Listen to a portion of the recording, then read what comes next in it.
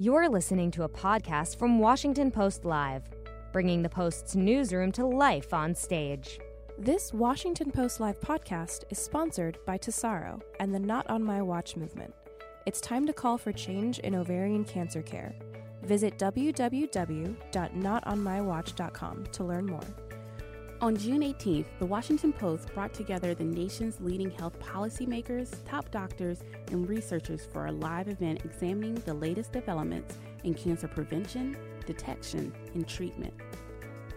In this segment, Acting FDA Commissioner Dr. Ned Sharpless lays out his agenda for approving life-saving cancer drugs, innovative therapies, and clinical trials, and managing product safety. Let's listen. Good morning, I'm Lori McGinley. I'm a health and science reporter here at the Washington Post. I'm delighted to be joined this morning by Acting FDA Commissioner Dr. Ned Sharpless. Thank you for being with us. Thanks for having me. Dr. Sharpless has been on the job a little bit over 2 months at the FDA, and he was previously the director of the National Cancer Institute. So Dr. Sharpless, let me start by asking, you've been there a whole 2 months now, so how do you hope to make your mark on the FDA? Yeah, I think maybe it's relevant to talk about my background that brought me to the job a little bit. I started my career as a physician, as a cancer doctor, and at some point transitioned most from taking care of patients to being more in the lab, running an academic research lab, studying the molecular genetics of cancer. Because I felt like, we were, at that time, the progress in cancer was very slow and it was frustrating. We were doing the same thing over and over in patients and we really weren't helping them, particularly people with metastatic solid tumors, to the degree that I would have liked.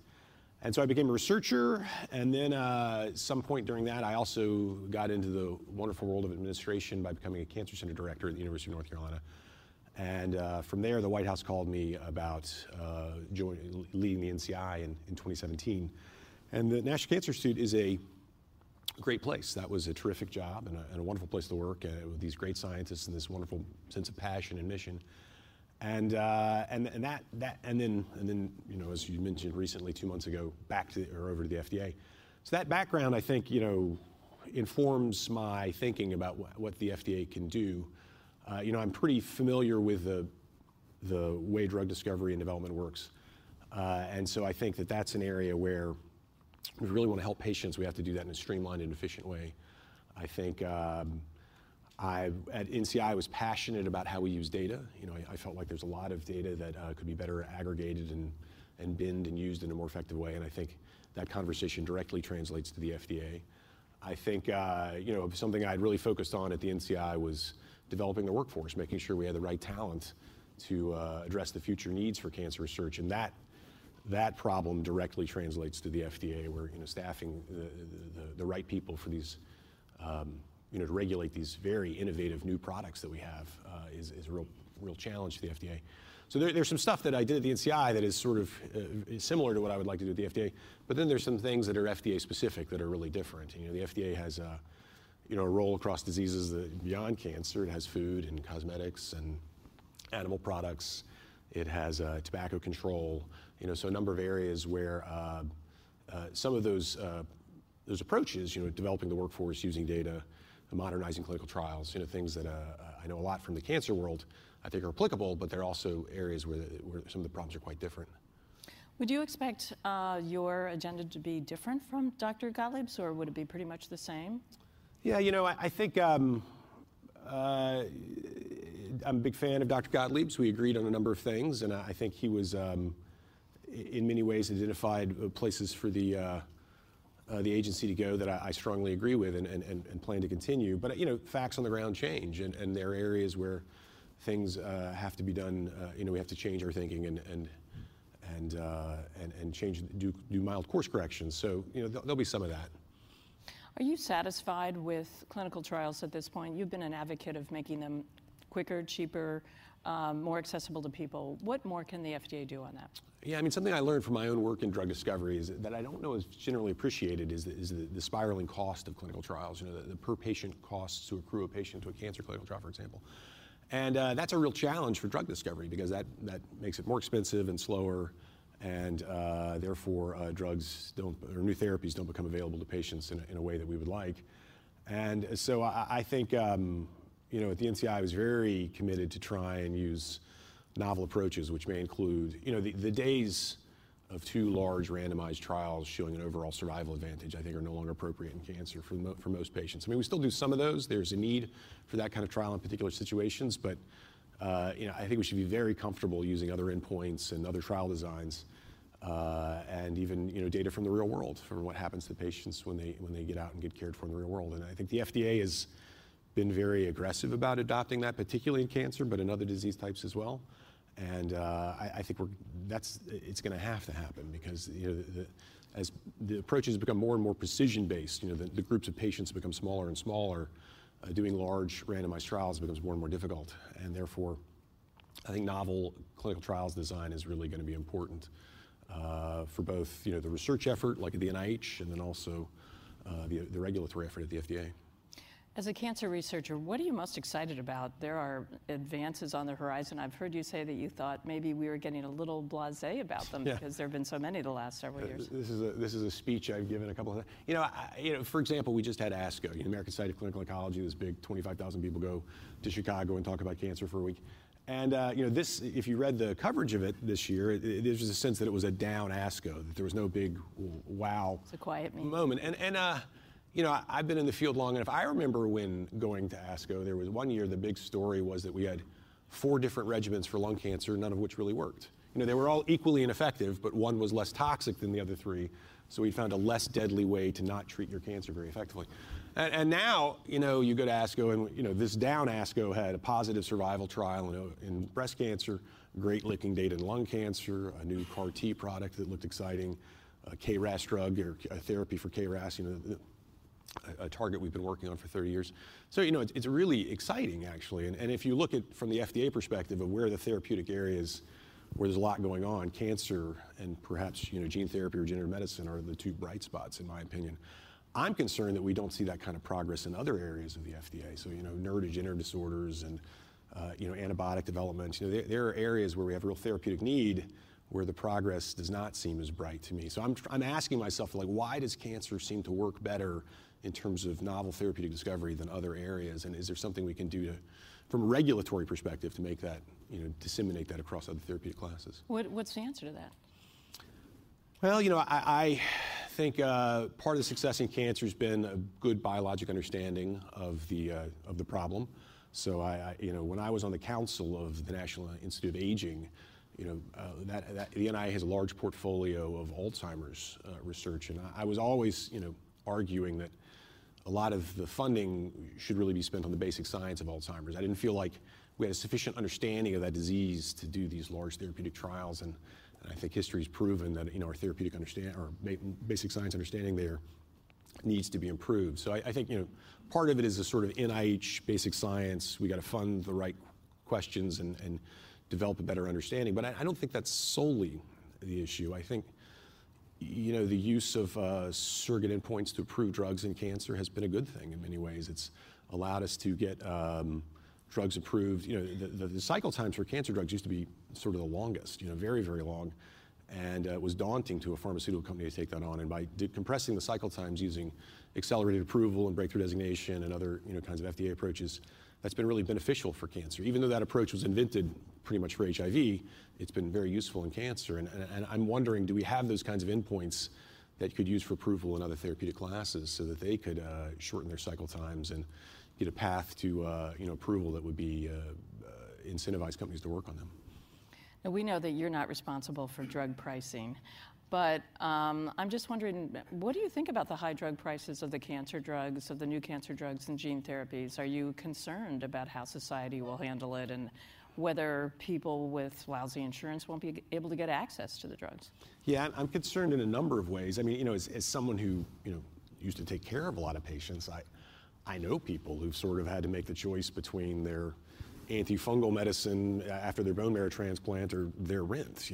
Nobody should be forced to make these kinds of choices. And the high cost of drugs from a patient care point of view is very concerning. I also worry about the burden, it's not the FDA problem, but from a payer perspective, the CMS side, the burden of these very expensive therapies on American healthcare costs. So it's very concerning. I think it's also important to say that drugs are expensive for multiple different reasons, and they're not, and how we should feel about those groups is probably a little different. So, Some drugs are very expensive, or new therapies are very expensive because they're really innovative, highly novel, new inventions, first in man kind of stuff. And that bothers me when those therapies are extremely overpriced. But it doesn't bother me as much because my sense is somebody's invented something really great, and that's good for humanity. And having a drug that works that's expensive is a better problem than having no drug at all. What we see in many therapeutic classes. But the other reason another reason drugs can be high is because of the sort of what Scott Gottlieb called the shenanigans. These pay for delay and patent gaming or these sort of regulatory sort of virtual monopolies that can get created. And those are areas where the FDA frankly has more to do. So we can try and create a regulatory pathway that prevents those things from happening. And this is wonky but very important things like how the Orange Book and the Purple Book work, or our policy on 180-day exclusivity period, and these sorts of things that allow generic drugs to come to market. So in that area, I think the FDA can support these market-based pro-competition approaches that can lead to new approvals.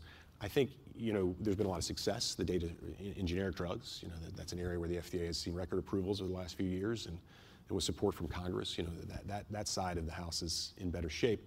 Biosimilars is an area that's really developing, and it's still early days, but we're about to approve. We're over 20 now biosimilars approved, and that number is going to grow. And we just announced guidelines whereby biosimilars could become substitutable, interchangeability guidelines, which would make them even better from a perspective of driving costs down. So I think the FDA can really do some things there to make biologics and small molecule drugs available in a sort of generic or biosimilar approach. Dr. Gottlieb was a big critic of youth vaping, as we all know. And I'm just wondering, the FDA has taken some steps on that, but if underage vaping continues to go up, as it very well might, and the data shows in the next survey, which I think probably will be available this summer, that the rates are still going up, what can the FDA do, and what are you prepared to do on that? Yeah, I think it's important to say, I don't really need to wait to see another set of bad numbers this summer to know that this is a problem. I mean, I think the FDA is already all in on the topic of youth tobacco use and youth and vaping. This has been an epidemic, an explosion of youth use, and is of great concern. I think perhaps in retrospect, the enforcement discretion period the FDA initially tried, a 5-year period, was too long. I think we all agree that is the case now. In fairness to the FDA, when they made that decision, e-cigarettes weren't the product they are today. They sort of looked like more of a niche thing that weren't going to be that appealing to youth. And now, of course, that's no longer true. There's been this explosion of youth use, and thinking has changed. And so, the FDA is already and will continue to do a number of important things. So we have enforcement. We've inspected probably 1 million plus retailers. We've sent out thousands of warning letters. We've had, we have this practice where we send underage people in to buy tobacco products and identify the frequency of violative stores. And in some chains that can be up to 30-40% of stores will sell to a youth inappropriately. We have a huge education campaign. We are trying to get into the high schools and middle schools with an anti-vaping message.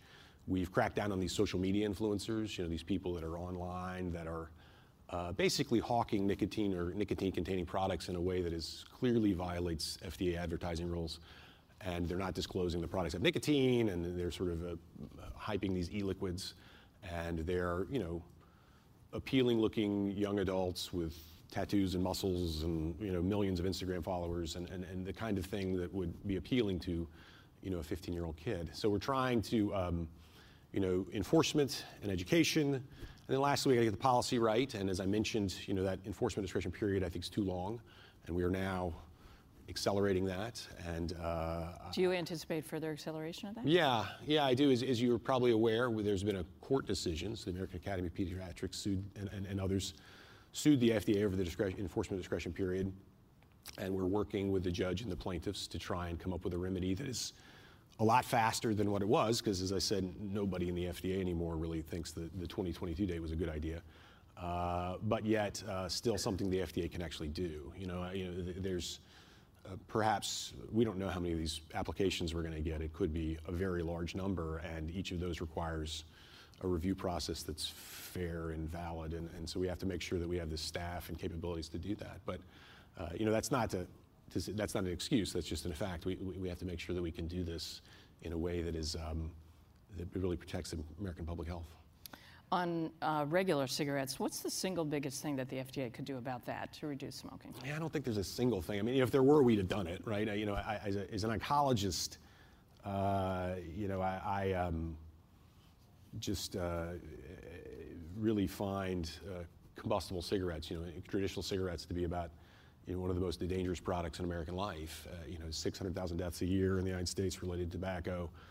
30% of cancer deaths are probably still tobacco associated. And by the way, those numbers are improving, right? So that, combustible cigarette use has been declining. And so it's down to 600,000 deaths a year. So that's really, I think, striking about how the problem is pernicious and hard to deal with. And there's still probably, 40, 50 million smokers in the United States of combustible cigarettes. So I think, the things that we've been doing in terms of education and other policies to try and discourage use have been effective. The question remains, would other forms of nicotine replacement therapy, beyond just gum and lozenges, but like delivered by an electronic nicotine delivery system, would those really help smokers quit? And there are some data from the UK that is true.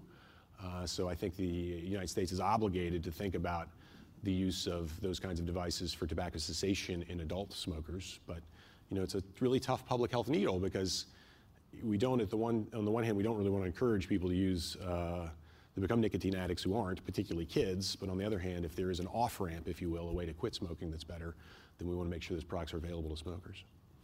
What about the effort to reduce nicotine in cigarettes? And Dr. Gottlieb also talked about banning menthol in cigarettes. Where do those stand? Yeah, we have a couple of proposed rules that related to flavored cigars, nicotine levels, and menthol ban. All of those went out for sort of the comment to the advance notice of proposed rulemaking, and in aggregate probably over 100,000 comments. Thousands of comments per rule. And we're working through those, looking at the science, and it's one thing to say you want to set a level of nicotine, but then the details of that would matter. Is how much should that be? And the last thing you'd want to do is set a number that wasn't right and encourage people. If you reduce nicotine levels modestly, for instance, you might just make people smoke more, right? And so that you have to think about a threshold that really would get people to quit, as opposed to merely encourage increased use. And so there are scientific questions related to these policies. There are technical challenges, but I'm confident we are going to figure these things out and continue on those policies. We're out of time, but I have to ask you one more question, which is, do you expect to be nominated to be the permanent commissioner of the FDA? Expect. I think I'd like to be nominated to be the permanent commissioner of the FDA. I learned all the acronyms, right? So I moved over and have figured out that branch of federal government. The FDA is a wonderful, marvelous place. The people are these cutting-edge scientists with this great passion and sense of regulatory mission. So I think it'd be a great place to be involved with, but that decision of who runs the FDA is really up to the White House. I've always said I'm a federal servant, and I will do what they need me to do. And if that's be acting for a while, I'll do that. And if that's be a confirmed commissioner, I'll do that. I do think, I will say, the FDA needs a strong voice in charge of it. It has there are a number of sort of problems the FDA has to face with the media, with government, with other, with hiring and retention, and so a confirmed commissioner in many ways would be good for the FDA. I think a long period of acting would not be good for the agency. Well, we really are out of time now. Thank you so much, Dr. Sharpless. We really appreciate your being with us today. And my colleague, Paige Cunningham, will be here with her guest for the next segment. Thank you. Thank you. Thanks for listening. To hear more interviews from this series and other Washington Post Live programs, visit us at WashingtonPostLive.com.